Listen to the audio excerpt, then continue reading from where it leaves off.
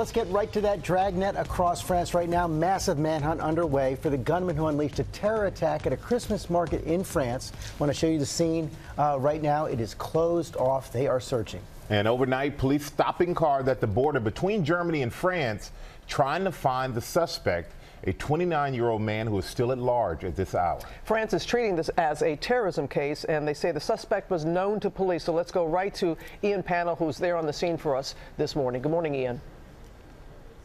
Yeah, good morning, Robin. I'm actually standing in the middle of where that attack took place here last night. About 120 yards in that direction is where the first shots rang out. 120 yards in the other direction is where the second shooting incident took place.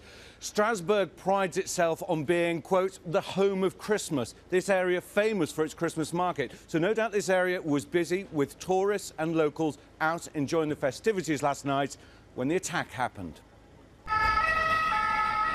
Overnight, a massive manhunt underway. After a deadly attack near a world-famous Christmas market, the attack happened at 8 p.m. The area crowded with holiday shoppers. People actually started yelling, and I could hear crowds running away. You can hear the terrifying sounds of gunfire ring out.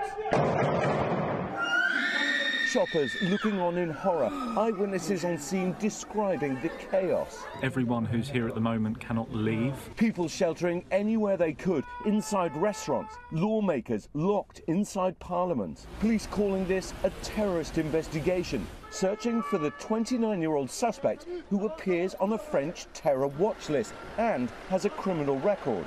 The French military reportedly confronting the suspect twice, but he managed to escape. The Strasbourg Christmas market is visited by nearly 2 million people a year.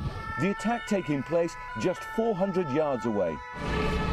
Other sites targeted in the past. In 2016 in Berlin, a truck was driven into a Christmas market, killing 11. And at a Bastille Day celebration in Nice, a truck was driven into a crowd there, killing 87. This morning, border police searching cars to make sure the suspect hasn't escaped into Germany, as France remains on a high terror alert.